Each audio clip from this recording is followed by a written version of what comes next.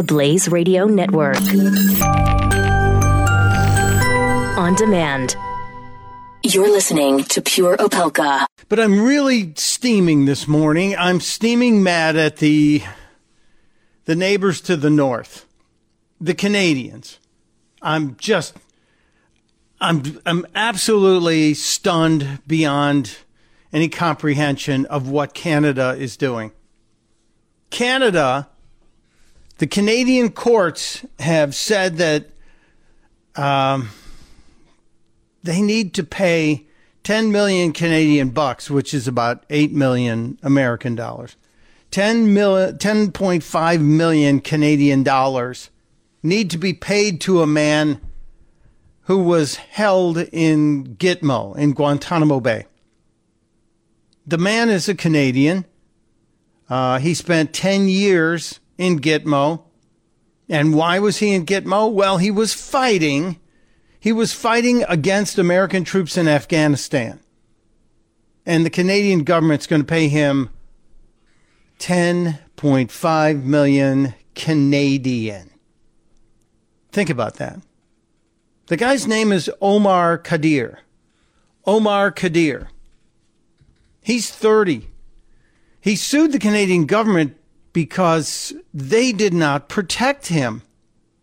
And he claimed they conspired with the American captors, who he also claims, he claims we abused him while he was in our capture. Now, here's the deal with this guy. Omar Khadr admitted to throwing a hand grenade in 2002 in a firefight in Afghanistan. All right, let's dial it back. 2001, we're attacked by Al-Qaeda. The World Trade Center goes down. Almost 3,000 people die. We go overseas to root out Al-Qaeda to find Osama bin Laden. As we are there fighting in that battle, this guy engages in the battle. He throws a hand grenade. It kills a member of the U.S. Army Special Forces.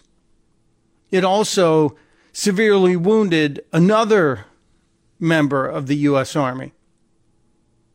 The man who was killed, Sergeant First Class Christopher Spear, Special Forces. The man who was wounded, Sergeant Lane Morris, severely wounded. He's blind in one eye as well. Now, this guy, Omar Khadr, admits he threw the hand grenade. He was also 15 at the time of the event. He was 15 years old, but he was fighting on the side of Al-Qaeda. We capture him. We lock him up. He spends 10 years in Gitmo. And in 2010, we reached a plea agreement with him that I guess would send him back to Canada. But in that plea agreement, he admits to actually throwing the hand grenade. He gets back to Canada and decides he needs to sue the country for not taking care of him because he was there. Now, here's the weird part about this. This guy, this convicted terrorist who Obama released because Obama, okay, you get it. This convicted terrorist has found a way to use the system in Canada and get 10.5. He originally sued for 20 million Canadian dollars. He's going to get 10.5. And his family has some very interesting, curious connections. Khadr's dad was born in Egypt, and he was accused of being an Al-Qaeda money man with ties to bin Laden.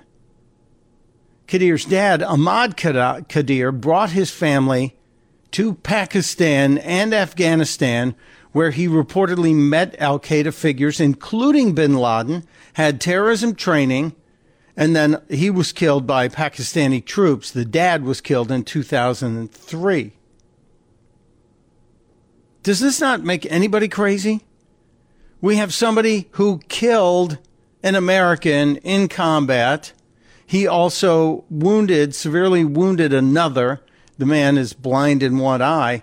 And now he sued Canada because he claims he was not protected by the Canadian government and they were in league with America. He pled guilty to murder, attempted murder, providing material support for terrorism, spying, and conspiracy, and under a condition that he would serve most of the sentence in Canada.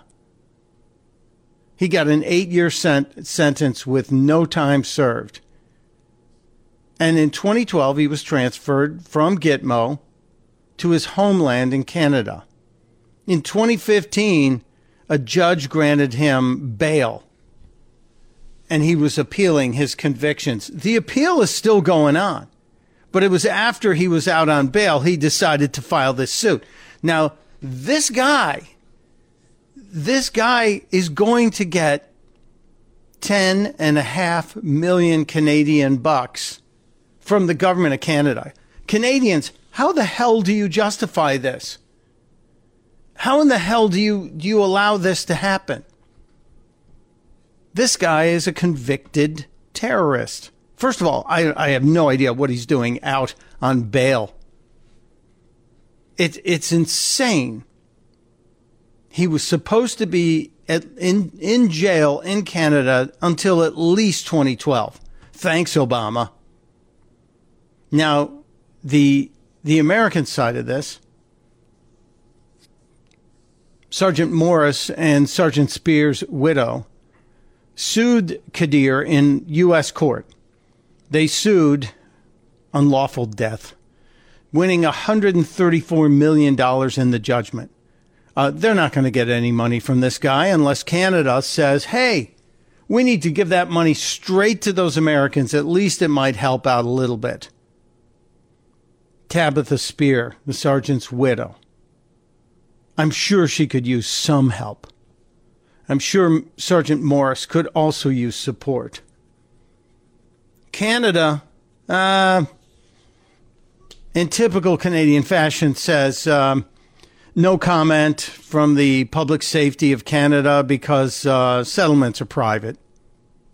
Well, the news is out. You guys are trying to give 10.5 million Canadian buckos to a guy who killed one American, severely wounded another. There's no way this should have gone forward. No way. And it makes me wonder, in fact, what the hell we're doing focusing on building a wall across the Mexican border. If this is what's coming out of Canada, if these are the kind of people Canada will support over the American military, over the American people who will fight for freedom, I wonder why the hell we're not building a wall along the Canadian border. The Blaze Radio Network. On demand.